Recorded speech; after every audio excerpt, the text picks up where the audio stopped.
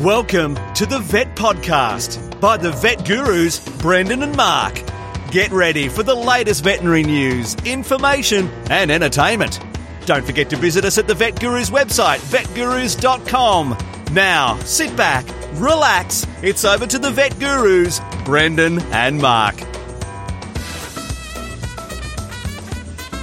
Welcome to the Vet Gurus. Brendan here with Mark. A little bit delayed there, but I thought I'd bit of suspense, Mark. You've got to make things a little bit different.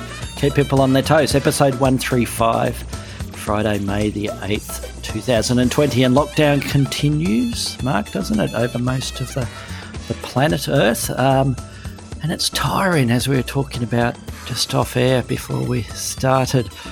It's interesting times, isn't it? But working in the clinic, it's good that it's pretty busy and the days seem to get taken up with stuff, don't they? As I mentioned to you previously, we finished work 9 to 1 on Saturdays, and last Saturday I was working and I was still there well after 3 p.m. I'm trying to go in on the hamster wheel and trying to catch up with stuff and phone back clients. So, yes, and I think you have similar process happening at your clinic, don't you? It's surprising across Australia, at least, how standardly busy veterinary practices are. I reckon, Brendan. I know that we're all bracing for the economic consequences of the lockdown, but I certainly, animals are getting sick and having problems at the same rate, and people are still worried about them. So we've been really busy. And I was talking to an internal medicine specialist about a case that I had, one of the pathology companies, internal medicine specialist, referral person, and he was saying that a lot of clinic, he was asking me how the clinic was going, and he was saying that they're very busy, and he thinks that what's happening is people are home with their animals and they're seeing lots of issues that they would have otherwise missed. So they're taking their animals to the vet, and he said they're seeing lots of interesting and quite complex cases being referred to them or being with their telemedicine service. So, yes, although I must admit I do have an increasing number of people, acquaintances and some relatives that are struggling, and some have even lost their jobs in other industries. So it is pretty tough out there for a lot of people, unfortunately. And exactly that, we're seeing the same thing up here in Newcastle, that people are spending more time. They're walking the dog to get out of the house, Brendan, and yes. Of course there might be 4 or 5 people walking the dog. So the dog's, instead of getting 1.2 kilometres, is racking up 8 or 10 kilometres. Those lamenesses are becoming apparent. And I know, I think you've had the same thing, that people are paying more attention to the stools and they're asking more questions about why their dogs have diarrhea, or probably things that they wouldn't have noticed had they been on the treadmill themselves instead of working from home, or maybe even lost their job. So it is they're new and different times, and what will happen over the next few months is very difficult to say, but we hope that we're able to hold things together and keep veterinary practice going as it always has. Yes, and soon the only stool people will be worrying about is at the bar at their local pub, Mark, once they reopen. So, yes. And speaking of when times are getting tough, Mark, tough men get the Remington Rapid Cut Turbo. This is my review this week. So I went out and purchased a hair clipper, a men's hair clipper, the Remington Rapid Cut Turbo, just over a week or two, actually a couple of weeks ago now, because obviously it's a little bit tricky to get the hair cut, Mark, with the lockdown situation. So I splurged, and actually it was fairly cheap, I'm considering. They could probably charge a premium for these products, I expect, at the moment, because they're selling them by the bucket load. So, yes, and the girls went to town with what's left of my hair. These days I tend to get a number 2 haircut, or perhaps a number 1.5 all over. So I thought, well, why the hell don't I do it at home or get it done at home? So I purchased this, and I must admit it's a very, very good product, Mark. Very good product, and I'll put a link to it on the webpage, vetgurus.com. And the girls had a great time there. I must admit, I was a bit worried they were going to give me a Dusty Martin haircut. For those of you in Australia know what that is, with the sort of the big undercut, they call it, don't they? Which is pretty ugly sort of haircut. So, so no, they did a good job, and I'm all looking very neat and trim now with what. So my question I have left to you, Brendan, is facial hair. How does it? How does the Remington Turbo Boost 10,000 cope with facial hair? The Remington Rapid Cut Turbo. Thank you very much. It's clippers. It's a handheld clipper. It sort of fits in the palm of your hand. It's not like the traditional sort of clippers like you have at the vet clinic. It's sort of oblong shape. Like shears. No. So it doesn't do the facial hair. So no, I use my normal electric shaver for that. But yes, I was very, very, very happy with it so far, and I don't think I'll be doing any visits to the barber regularly or the hairdresser to have my hair done. I think I'll just be using this at home, or the girls will be, because they seem to get quite hysterical at certain points during cutting my hair in the bathroom a couple of weeks ago, and then they said, "Let's just do your eyebrows." And that's when I started. There's a few beads of sweat on my forehead, but no, Jane did a very good job with my eyebrows. So I got quite bushy eyebrows, as you know. I don't have a monobrow, no. I certainly don't anymore after the Remington Rapid Cut Turbo did its job. So, no, 8.6 out of 10, Mark, is my score for the Remington Rapid Cut Turbo. So, not really veterinary related, but it's certainly related to what's happening at the time, or our times at the moment with the lockdown, etc. And with the lockdown, Brendan, not only have you had to become a do-it-yourself man with the hair on the top of your head, but you've also had to become a DIY specialist repairing the car taillight that you damaged. Oh, that's right. Thanks for bringing that up again. Yes, well, it all went well. For those of you who haven't listened to the episode, it was about 2 or 3 episodes ago, I think 2 episodes ago, where I detailed the slight accident I had in my wife's car when I was trying to place some wood into the back of her hatchback, and I smashed the tail light on the right-hand side, the driver's side here in Australia. And I phoned up Mazda, and they were quoting $400 plus for the replacement part, which I thought was a little bit expensive. So I did manage to source a generic equivalent part for, I think it ended up being $125 posted, and it took about a week and a half to come. And it was good. It fitted perfectly. It looks identical to the original part that has got a slight smashed bit in it that has lots of super glue stuck all over it. And I tried to repair it, and probably only took me about 10 minutes to. The hardest bit was trying to unscrew the little bolts that attached it inside the boot or the hatch of the car, because they were in a little bit of a tricky spot. All back together, Mark, so all good, and I'm in the good books again with my dear wife Annie, so all good. That's so good to hear. But I've got to say, it comes as no surprise, knowing the DIY specialist you are, the handyman around the home. I fully expected you to print one of those, 3D print one, and install it at zero cost. No, I wish I had one of those 3D printers, but I think in about 10 plus years, most small businesses will have them, because they are quite good. Although the quality of them, I've seen the printouts of some of the ones that still, medium cost of $2,000 or $3,000. They're not particular. They're pretty rough, Mark, with the plastic that they sort of spit out with the models. They're groovy. They're pretty amazing. And I know there's some of the orthopaedic vets here in Melbourne who do have them and use them to do print 3D models of the repairs that they're going to do, so they can visualize it in front of them with those little 3D plastic models to decide how they're going to do their little cuts and platings, etc. Do you have any up there who do something similar, Mark? Yes, there are some people that do it, and one of my friends at Macquarie University has a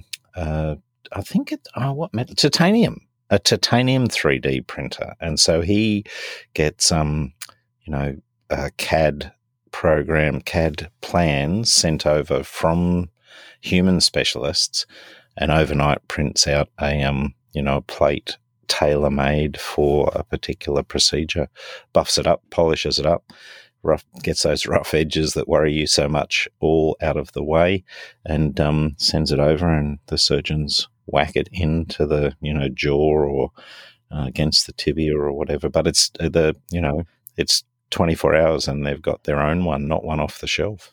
Yeah, and it's bespoke for that individual. It's great. Yeah. Oh, bespoke. You used bespoke. Right. I love bespoke. That. Yes.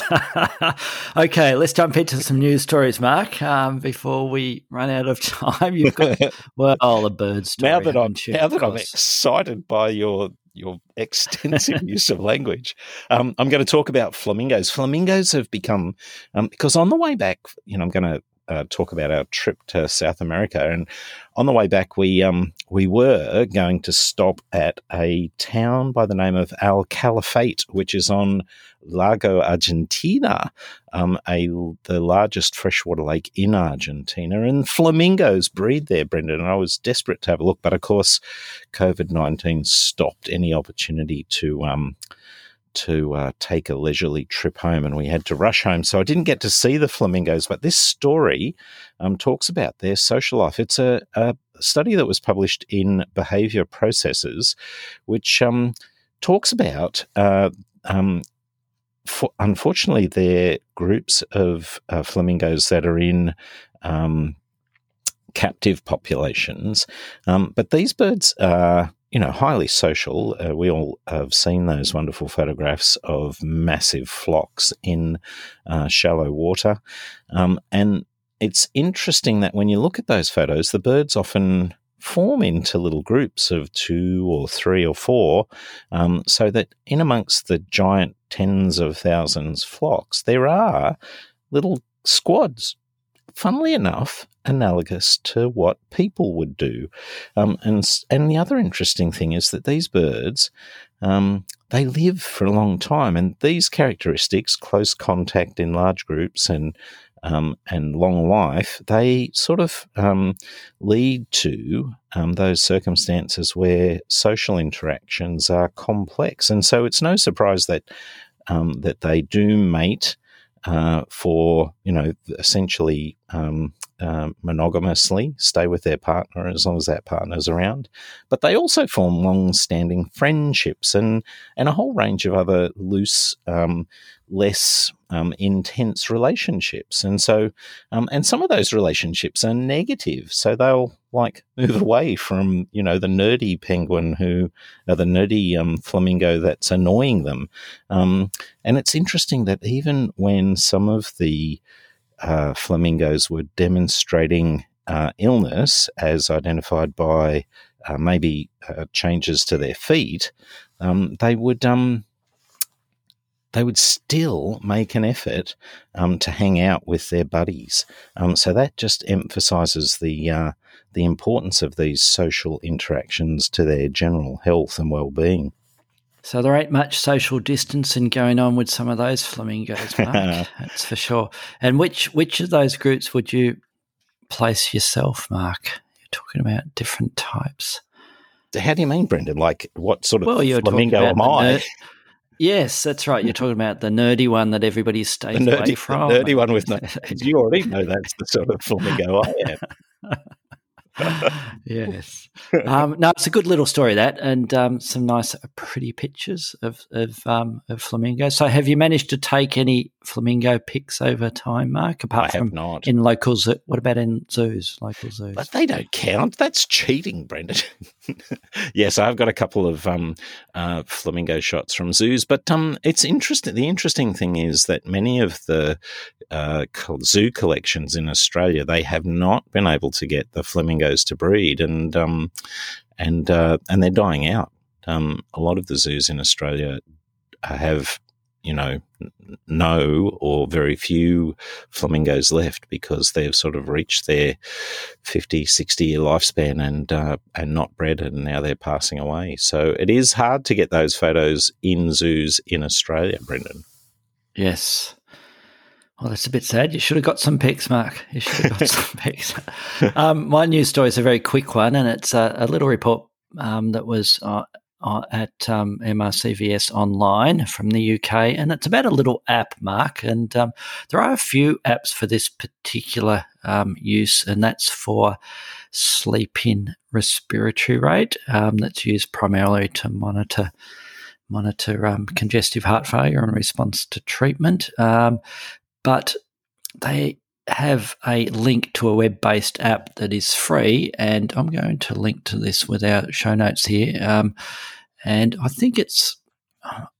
have a funny feeling, I haven't sort of dived in much here, Mark, but I think it is probably tied into one of the pharmaceutical companies who provide one of the products for treating congestive heart failure. But the app is free, because if you do a bit of a search in the Apple ecosystem or the Android ecosystem, you can come up with little sleep-in respiratory rate calculators, and a fair number of them cost anything from $1 to several dollars. So it's good to have some free ones out there, Mark, because I don't know about you, but what I tend to send clients home with, we just spit out a little, well, we're old school, a piece of paper that has a little chart on there, and we it gets the client to write down random times of when their dog or cat is sleeping, and measuring that sleep-in respiratory rate over a couple of minutes or so, and then we average it over time.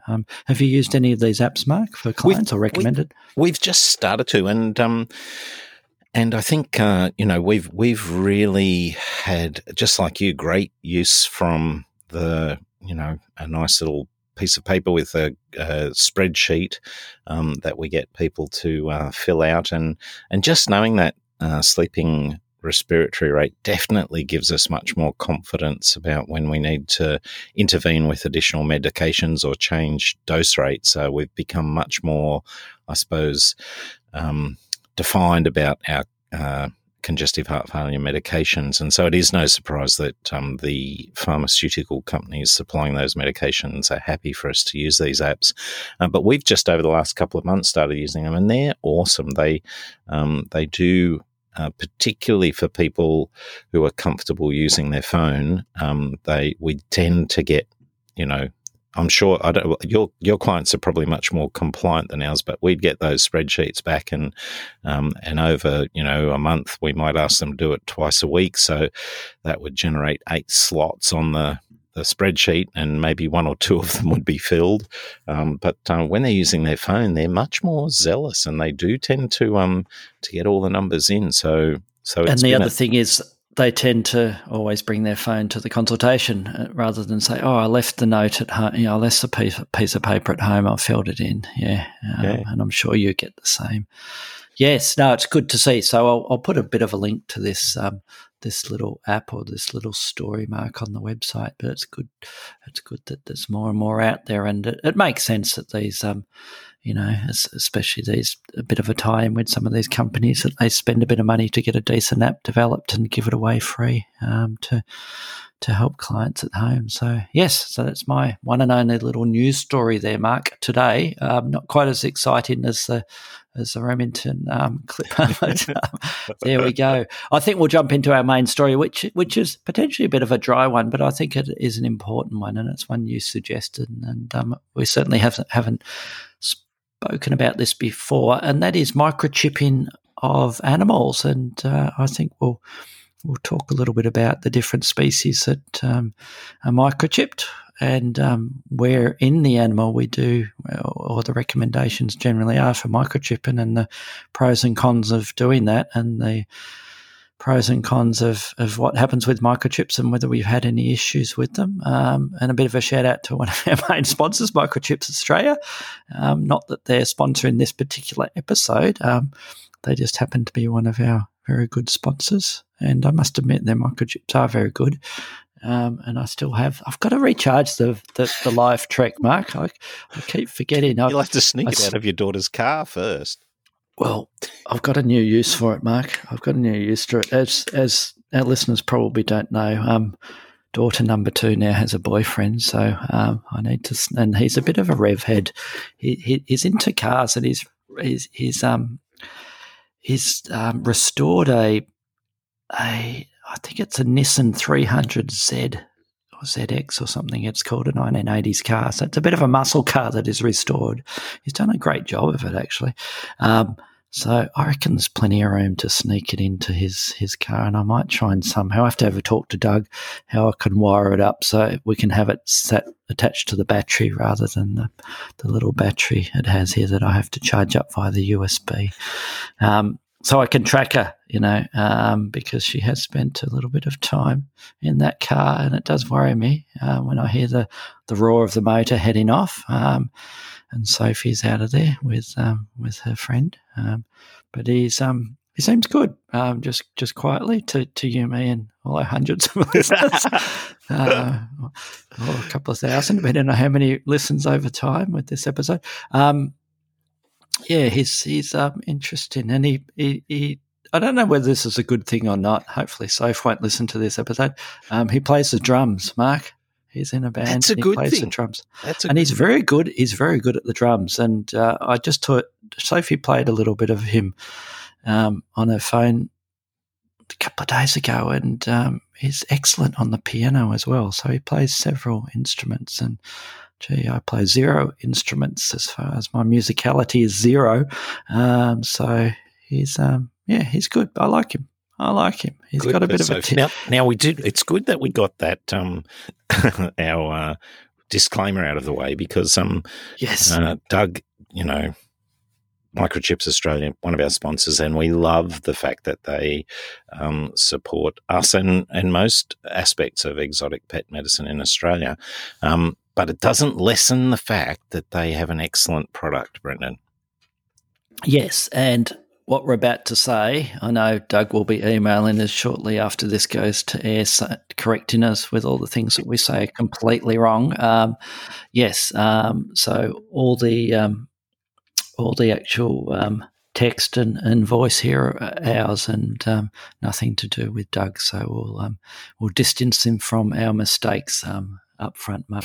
So let's talk about microchips generally, and I think most of our listeners, in wherever they are in the world, microchips are implanted as routine in especially in pet dogs and cats, and we will talk about the unusual pets as well, and wildlife and zoo animals, Mark. And certainly it's compulsory here, I think, in all states and territories, isn't it, for kittens and puppies to be sold with a microchip. Is that correct, Mark? You probably know better with the regulations than me.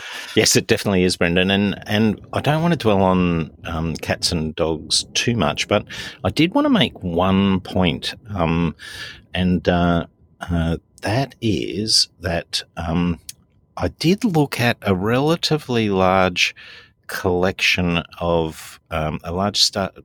It's not yet a study. It's unpublished data, and the direction that you hold the microchip implanter in kittens. So if you aim the needle towards the head of the kitten, it is technically possible for a wiggling kitten to open up the intervertebral spaces in some of the spots in the cranial neck wide enough that you can insert the microchip into the vertebral canal. And that has happened 2 or 3 times in New South Wales that I'm aware of. And so my big tip, if you're microchipping kittens, is to aim the needle towards the butt end of the cat, because that markedly lessens the chance of putting it anywhere dangerous. Now, of literally hundreds of thousands of chips, 3 is not an overwhelming number, but if I can lessen the likelihood from 3 out of 100,000 to 0, I'm all for it, Brendan. That's very interesting. So what's happened to those 3? Are they now permanently online, microchips in their system, in their nervous system? So did they all, die fairly quickly after that, or no, they didn't. They didn't. They're all okay. 2 were euthanized for neurologic problems that arose from the implant, but interestingly enough, they were not immediate, and they were relatively subtle initially, and they built up gradually to the point where they started to compromise the quality of life of the animal. But one of those cats had the chip removed, had surgery to have the chip taken out of its vertebral canal. So it's certainly a thing to avoid if possible. So, I think the other thing I'd say about that is as far as I understand the anatomy, it's very hard to do that in dogs, but the more flexible vertebral column of the cat means that you can do it. And of course, there is a relatively lower number of microchips placed in our rabbits and guinea pigs and other exotic animals, but I placed a microchip in a ferret the other day, Brendan, and I definitely did take the time to point that towards the ferret's tail end, because if I can put it into the vertebral column of a kitten, just because they're wiggly and flexible, I don't want to know my chances of doing it with a ferret. Yes, well, we'll talk about the different options as far as implanting these in different species, Mark, and whether you sedate or anaesthetize them in a sec, I think. So let's get back to, you don't want to talk about obviously much more about dogs and cats, and we'll get onto the fun stuff, the unusual pets.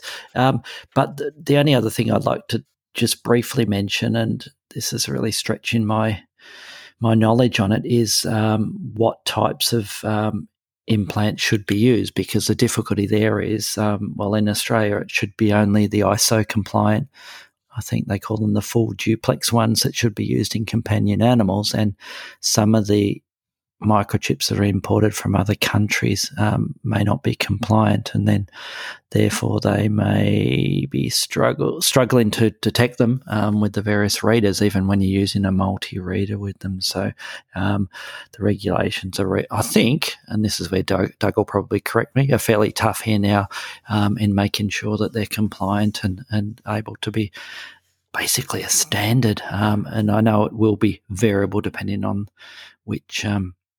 which country you're in. And the other difficulty is the actual registration of the microchips, Mark. And I don't know whether you have this issue up your way or in New South Wales, but we still have the problem with some institutions that have run their own database. Mainly traditionally they've been just a couple of the welfare type organisations that run their own database. So it's been problematic when these animals have been scanned, these lost animals have been found via the council or a vet clinic, and trying to contact their database, and because it may be a recorded message and no after hours message and no 24/7 sort of link, compared with the better general wide databases that work Australia-wide, or at least Victoria-wise here, Mark. Have you had any issues with that sort of thing? Yes, definitely. It's been the case that the governmental databases are. I think that we've had a problem here in New South Wales because the government database, its purpose is for the management of animals. So essentially, so that people who don't do the right thing can be identified and fined. And the repatriation of lost animals has really been a lower order ambition of those council, the New South Wales Companion database, companion animal database. But that's changing, and they certainly are making it much, much more functional in New South Wales. But we've always said that getting on to one of the Australia-wide commercial databases, so even if an animal goes interstate, we can still track it and get it home, because certainly the general public's attitude is that the purpose of going to the trouble of having these things implanted is to ensure that that they can get home if they do get lost. So those databases are absolutely critical to making that happen. Yes, and slightly related to that, I think it's really important that every single animal that comes in, and it seems obvious, but I think some veterinarians are a little bit lax in not doing this, scanning the animal. And also, even for dogs and cats or kittens or puppies that come in with all their little papers and their little microchip number, registration certificate and vaccination certificate, that you not only scan the animal and confirm that it's the same chip that's written on the form, because sometimes they're done in batches by breeders or maybe, and they've put the wrong chip marker on the little form that they've given the client. But also, I always mention to the client to ring up the registration place and make sure that they've transferred over their details from the previous owner, because sometimes when the breeder or the previous owner says they've already notified, it hasn't been. And the whole aim of it is, if that animal gets lost, it gets back to the person who owns the animal. So yeah, I really stress that with clients, and it's not been rare that we've had things being either completely different or the wrong chip in there. And we had an animal fairly recently that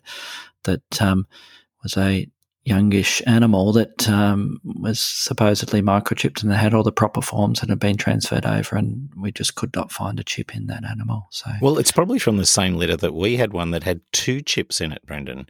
Neither of them was the number on the sticker on the. That's where it went.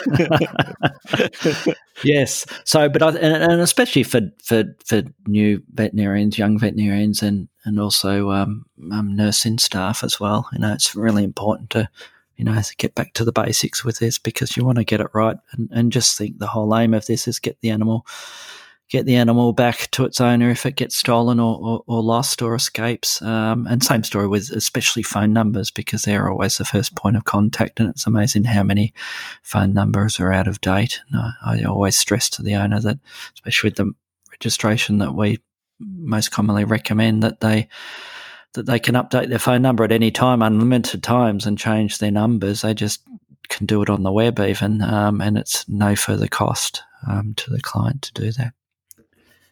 So let's talk about – yeah, sorry. I was just going to say, what about our more exotic animals? Are you regularly microchipping rabbits or guinea pigs, ferrets, birds, reptiles? Which ones are you doing? We recommend – we do as many as we can. We recommend to all of them. Yeah, basically we recommend microchipping everything. And for the more unusual ones, we think it's even more important. And for species that can often be – and ferrets is the one I always stick out, that they may look pretty damn similar.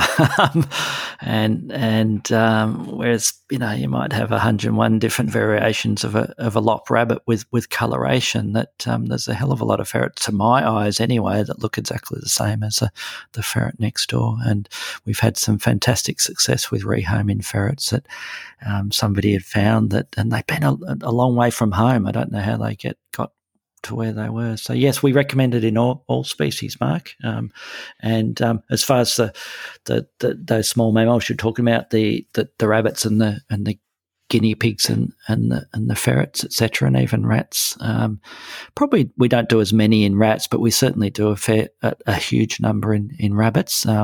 Much less so in guinea pigs for some unknown reason, and a reasonable number in the ferrets that we see. So the rabbits, we do that awake, or we time it with, we do a lot of welfare work with the desexing of the animal, or any other procedures, but we commonly do the rabbits conscious, and I think it is a fairly low risk and fairly non-painful event for them, because they have all that loose skin.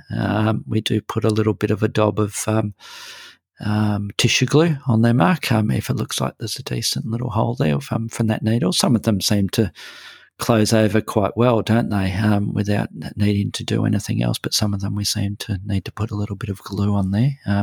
Most of them we give a once-off injection of a non-steroidal as a bit of a pain relief to go home in case it was a little bit painful. For the ferrets, Mark, you spoke about those ferrets earlier. My routine for all ferrets, if they for any microchipping of a ferret, I just quickly gas them down. I don't do any conscious anymore, and I haven't for years. I just don't like a wriggling ferret, and I just worry about the hassles of not getting the chip where it should. And I think rats. You're exactly right with the ferrets. I think the chances that you put it somewhere it shouldn't go and cause damage, or even worse, have it, very close to the opening of the wound, and if you don't put that little drop of tissue cement over the small laceration, they even with the newer models that have the surfaces that tend to stick a little bit more to tissue, they can still slide out relatively easily if they're close to the skin. So I reckon you're right. A quick whiff of gas for the ferrets helps immensely. And there's different size microchips, isn't there? We tend to use the MIDI or the mini ones as our MIDI or our routine, which is a sort of middle-sized one from our supplier, which is Microchips Australia, and they're a fairly smallish one, and that works for the majority of the animals. What you should talk about that you may as well take the companion birds one, because that's the obvious one for you to take, Mark. What's the story with those, and where do you inject it? What sort of sites would you go for? Is there a sort of standard for where you inject them? And then we'll do the same we'll talk about reptiles and other exotic species. There is obviously there is a. It's useful to have a standard location, and for most RFID readers, if you waved that reader over a bird of a decent size, wherever that chip's going to be, you're going to get a reading. But over the left pectoral muscle is the usual location. And particularly these days, we probably are sliding that microchip into a little pocket in the left pectoral muscle, because many of the birds that we do are birds that have some monetary value, maybe a macaw or something like that people have invested in significantly. And unscrupulous people, I know you would find this difficult to believe, Brendan, but there are people out there who would, if the microchip was just subcutaneous in these birds, they might be tempted to just do a little incision and lift that out to confuse the identity of the bird. So one of the things that we do, and it's an interesting legal point, I think, that at least in our jurisdiction, that, if the legal way to identify, there's really only two legal ways to identify an animal that is RFID chip, a microchip, or that's registered, and your name's the registered owner, or a DNA, a blood sample confirming the DNA of that individual. And so when we do those birds, we do take a drop of blood and store that away in a locked box for future reference, and place the microchip in the pectoral muscle so it can't be gotten out. And we do use, as you do, the MIDI ones, the 8mm by, I think they're 1.2 millimeters. Anyway. I'm not sure. I'm not on the website at the moment. So. Yep, I'm saying 8 millimeters by 1.2 in cross-sectional diameter, as opposed to the standard size, which is 11.5 5 millimetres and 2.21 millimetres cross section. That's for memory. I'm not on the website, Brendan, so you can double check me. Are you giving all these birds a whiff of Yes. gas or not? Oh, because we're separating some of those pectoral muscle fibres, and it has been over the years a worry to me that that we're causing discomfort, or that some birds might chew the bloody things out and create huge sores in the pectoral muscles. That hasn't been the case, but I do so that we can be precise in the placement. We do give them a whiff of gas, and as you mentioned, non-steroidal anti-inflammatory drug as injection during recovery to lessen the likelihood that they pay it attention afterwards. So left side. What about really tiny birds? Obviously, it's much more difficult to place it in the pectoral muscle, so we'll put it over the top, or on occasions for birds budgerigar size, 50 grams, 40 grams. We often use just the loose skin over the dorsal surface of the pelvis, just rather than going ventrally. We'll go dorsally with some of those very small birds. And what about big birds? Well, so alpacas, emus, as they're called overseas. What about those sort of birds? Where do you put the chips in those? I think, well, now you've got me. It's the left neck, I think. Yeah, it's good work. Lucky you're on the website. Definitely with ostriches, there's a little bit of those large ratites that were once worth quite a lot of money. Making sure that they were permanently identified on the left neck was the technique. But I think a lot of them now, I know some of the zoos will still do the emus with a microchip in the pectoral muscle. Yes. Oh, the other thing, just before you jump onto reptiles, I was going to quickly mention EMLA. Whether our clients whether our colleagues are using this on their clients' animals or not, I don't know. But EMLA is a eutectic mixture of local anaesthetic agents, and it's a cream that's commonly used in people. It's the only way to get local anaesthetic agent through the skin without giving an injection. And we don't use it so much in birds, but we definitely use it in our rabbits and ferrets. Even if we've got them anaesthetised, just having that area deadened for a little while once they're awake, it certainly makes a difference to how much attention they pay to that area. Yes, well, we're certainly using increasing amounts of EMLA for various topical treatments for species, Mark, as well. Yeah, it's not cheap though, is it? The old EMLA, the little tube of EMLA, but. Yeah, it's good stuff. So our reptiles. Well, the bottom line with the reptiles and implantation is it's think left as well, isn't it, Mark? It's the left-hand side, but it does mean with species like our chelonians, our turtles and tortoises, typically they're inserted in the sort of the hind limb fossa in region in a lot of them. Some people have. Having said that, the tricky thing with some of the over the years, the changes with the recommendations for implanting some wildlife and reptiles and snakes, for instance, it's the left-hand side again, but at the caudal aspect of the body, sometimes intracelomically if they're smaller animals. But at one stage, Mark, I can't remember if you remember this, the recommendation for snakes was in the left-hand side of the neck region of the snake. And I know I have injected in that region, and I always thought it was a bit silly, especially when I was injecting into some of these highly venomous snakes, and then down the track we'd be wanting to scan it, and you have to run the scanner over that neck region. So it does mean that some of these animals that have been around for many years in zoos or wildlife, that we need to basically scan the whole animal just in case if we don't find a chip in the supposed site where it's recommended. So it is important to keep scanning the whole animal there. So yeah, left-hand side with the reptiles there is basically where it is. And crocodilians, I think you just do at the base of the sort of skull there near the nuchal crest or whatever they call it. I think with them, I've got a croc. Actually, I've just gone against what I said. I've got a croc that I've been treating recently, Mark, that we were talking about off air. It's a freshwater crocodile with a pretty severe skin issue, but it's, thank goodness, responding to treatment.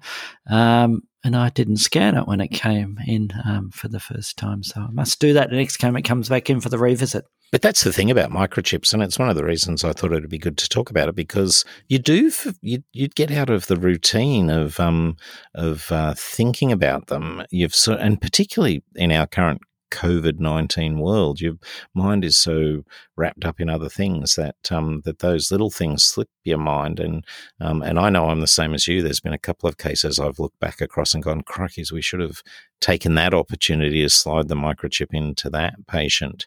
And so, yeah, I think it's don't ever feel guilty about that, Brendan. You wouldn't be the worst offender amongst the two people on this podcast, that's for sure. Thank you.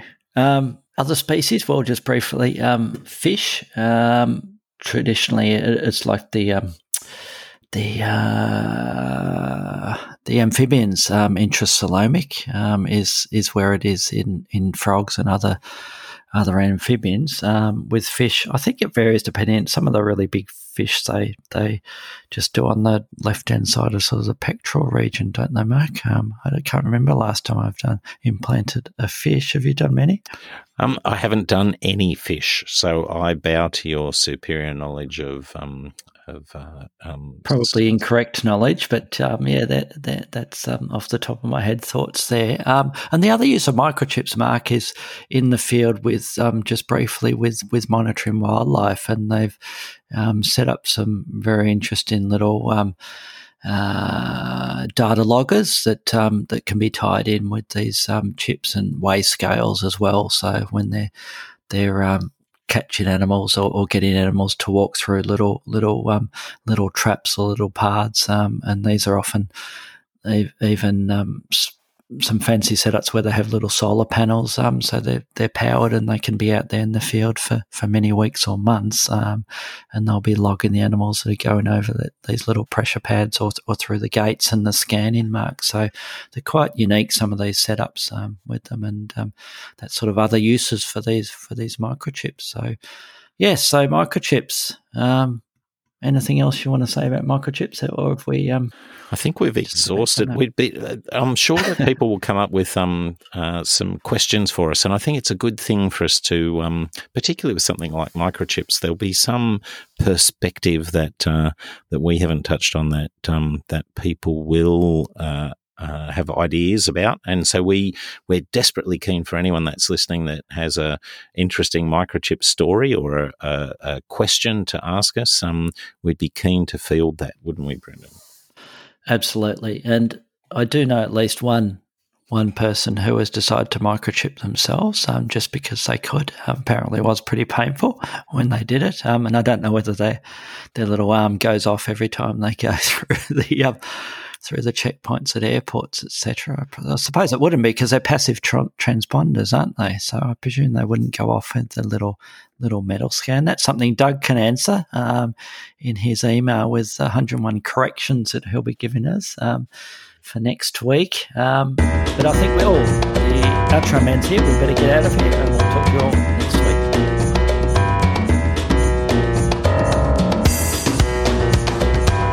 Thanks for listening to the Vet Podcast by the Vet Gurus. Don't forget to visit us at the website vetgurus.com, where you can subscribe, view show notes, listen to previous episodes and more. You can contact us via email at vetgurus@gmail.com to ask a question or just say hi. Thanks again, and see you next time.